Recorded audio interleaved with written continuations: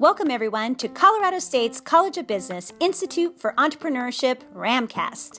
In this first i3 Ramcast of many, we will be focusing on a 5-episode series dedicated to exploring your side hustle and unleashing your inner entrepreneur. During each episode, we will be interviewing guests who will help us outline key questions, processes, and resources when understanding and considering becoming an entrepreneur.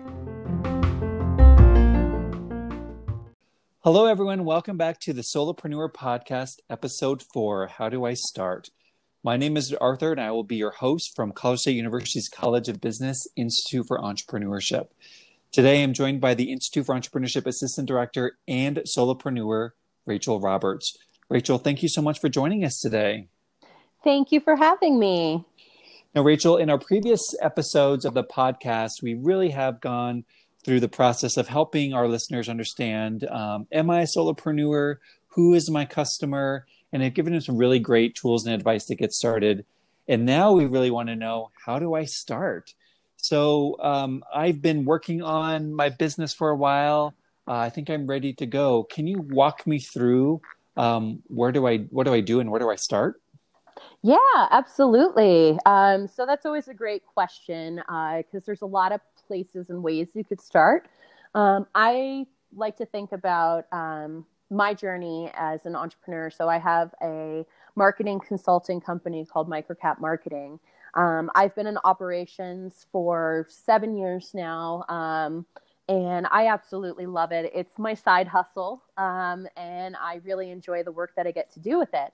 Now, when I first started, though, there was some really serious considerations I needed to take in before I really went out there and started making money.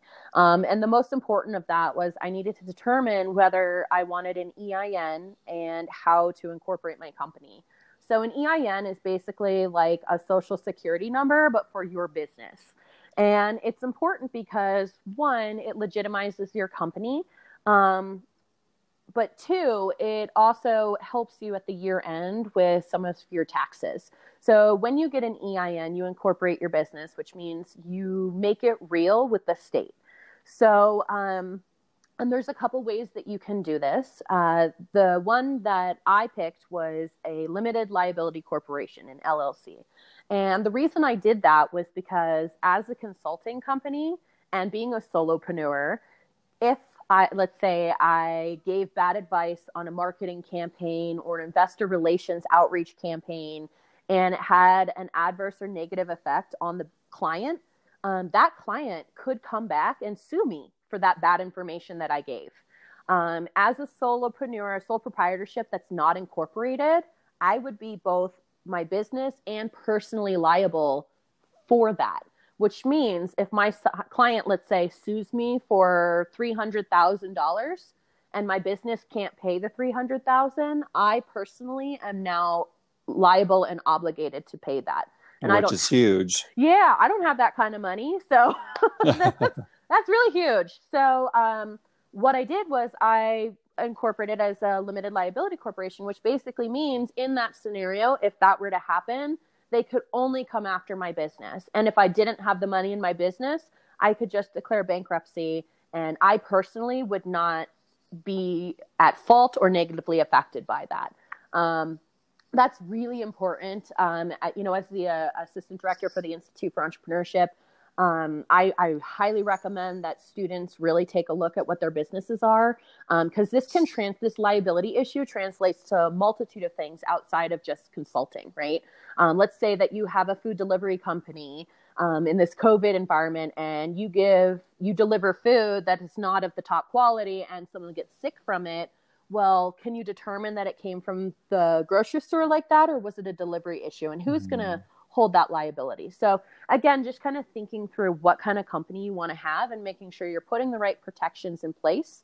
And then also the tax considerations, right? So as a LLC, you can still operate as a sole proprietorship, which means just a single person doing business, right? And the tax considerations you want to keep in mind are that, so as a sole proprietorship, you're going to be taxed anywhere between 30 to 40%. When you're incorporated, it's closer to that 30%.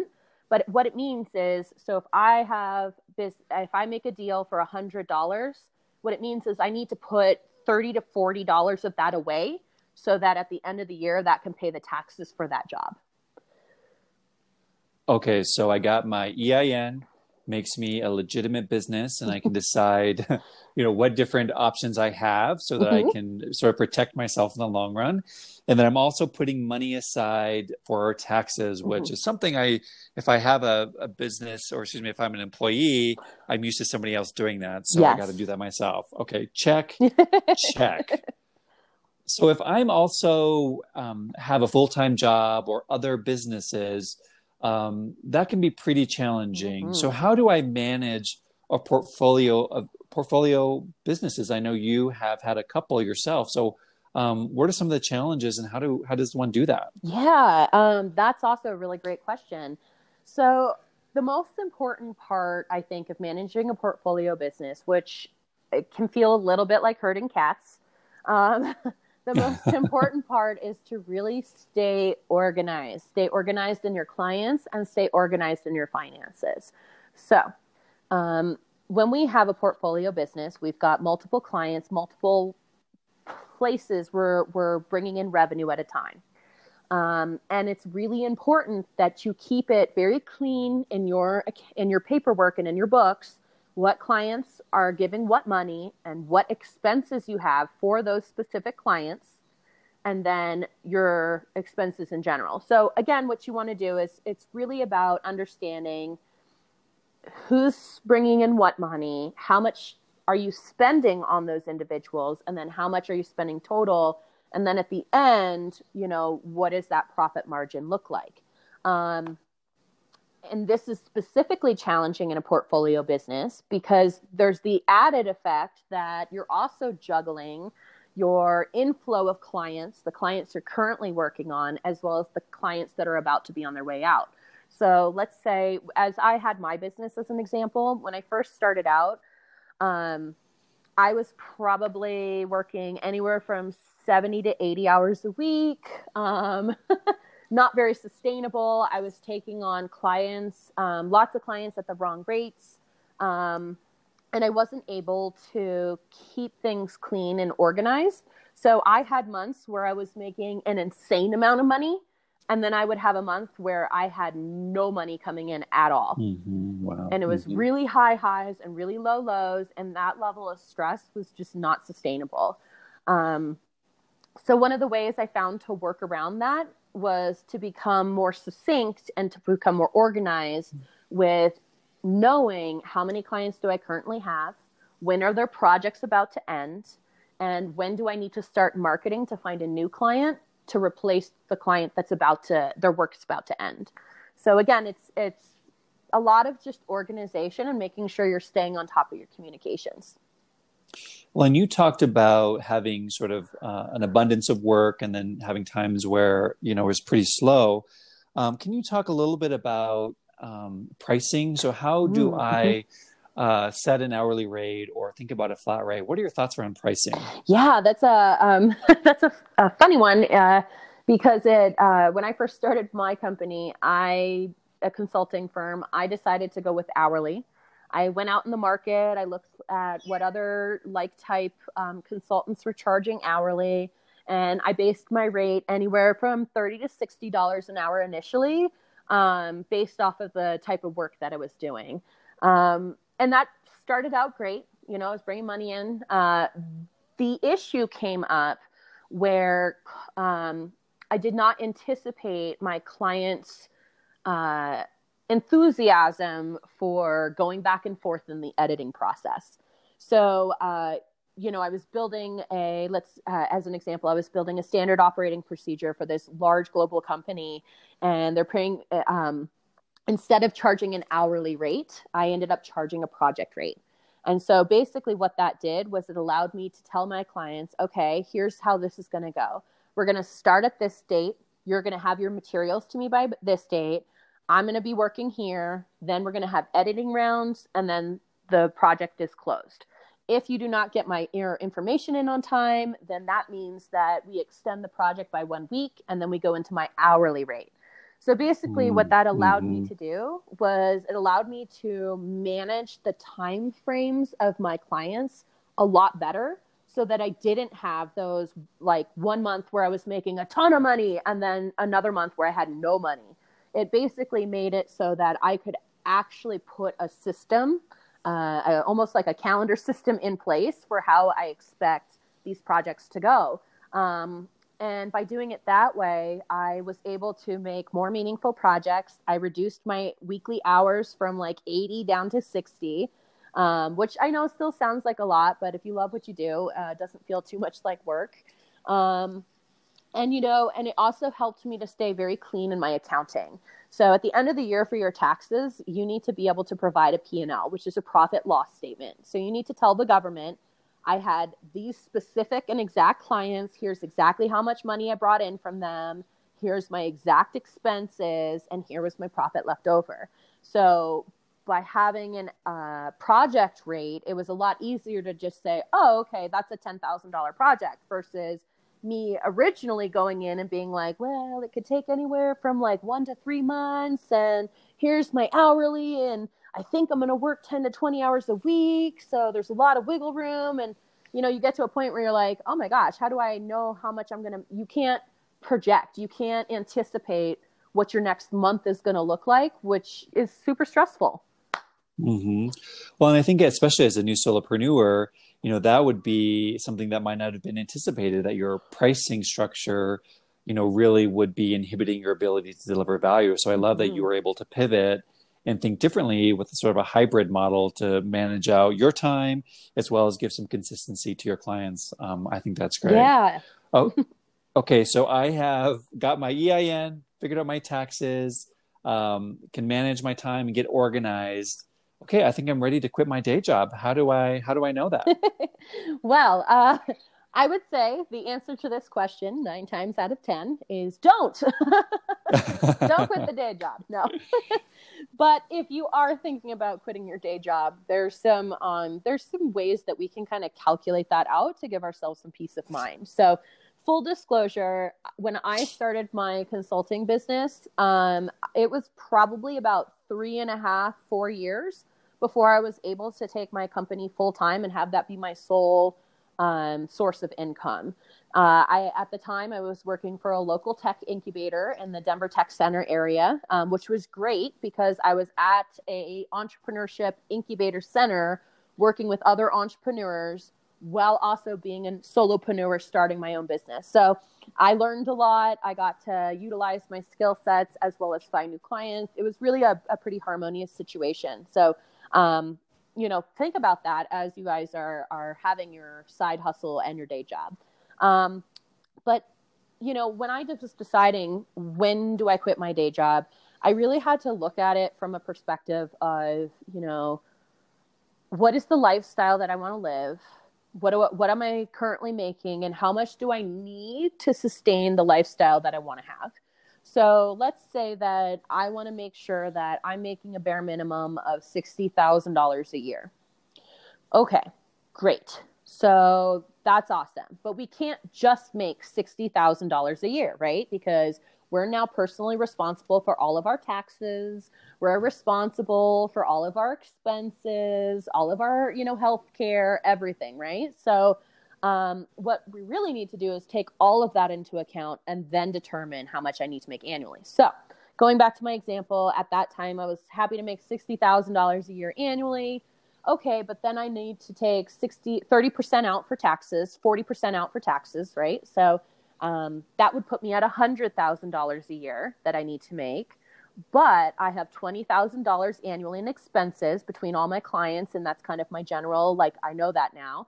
So in actuality, to make $60,000 a year personally, I actually need to make closer to $120,000 a year. Mm-hmm. Wow. Yeah. Mm-hmm. And so that can be really scary, especially if I did not prepare for that. So let's say I didn't prepare for that and I only made $60,000 a year, which, mind you, I have also done.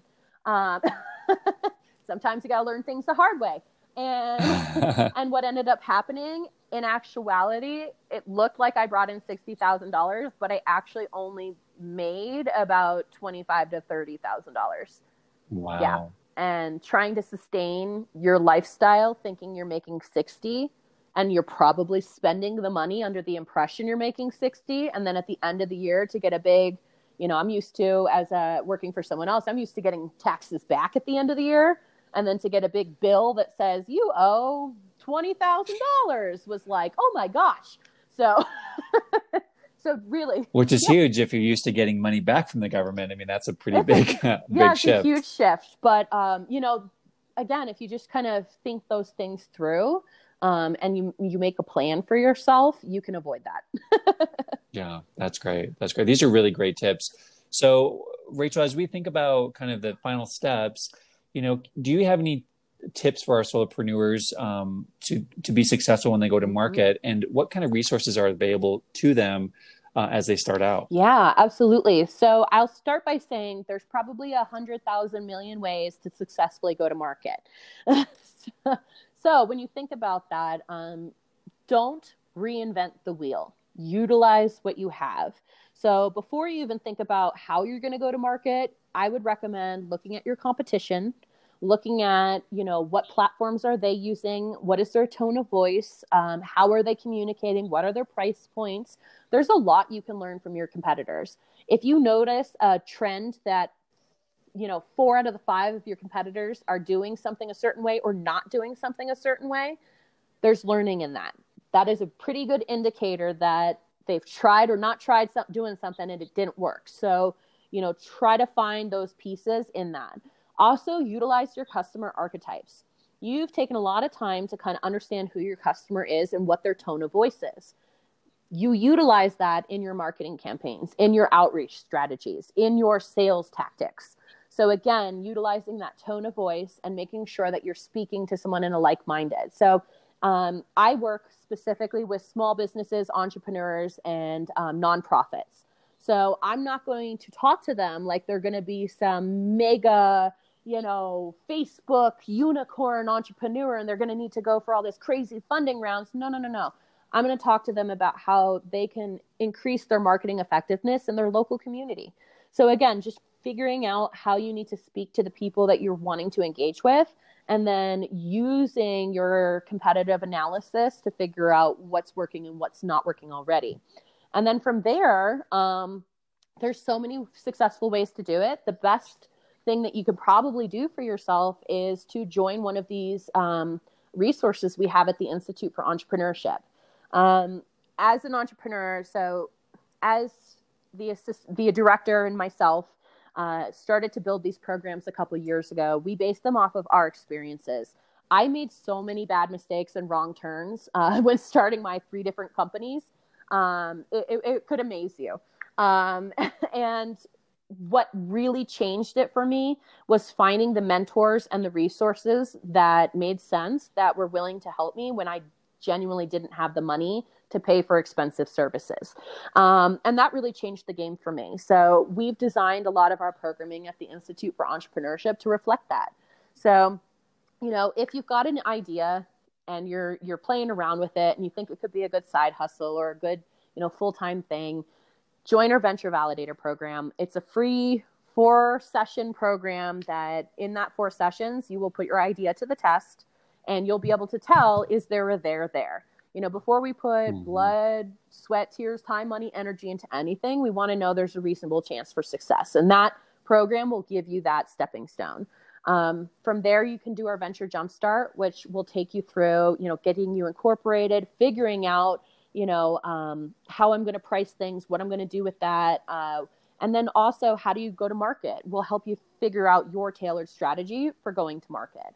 And then once you've kind of gone through those programming, we put you into our mentorship program where we actually set you with a real entrepreneur in a like-minded space that's been there, done it before, so that they can help guide you through those next steps.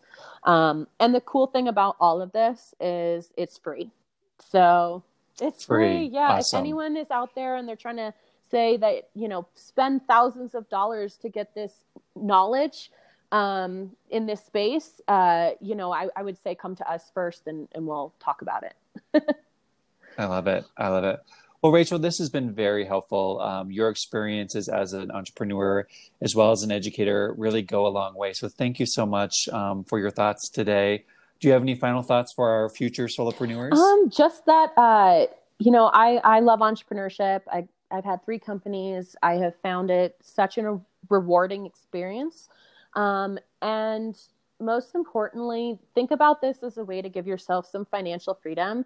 Our COVID-19 environment right now is pretty stressful, and there's a really fantastic opportunity for you guys to utilize your skill set in a unique way, and potentially give yourselves a little bit of peace of mind and financial security at the same time. So, yeah. That's great. That's great. Wonderful. Well, thank you, Rachel, again, and thank you to all of our listeners. Tune in for our final episode where we wrap up our series on solopreneurship. Thanks so much. Thank Have you. a great day.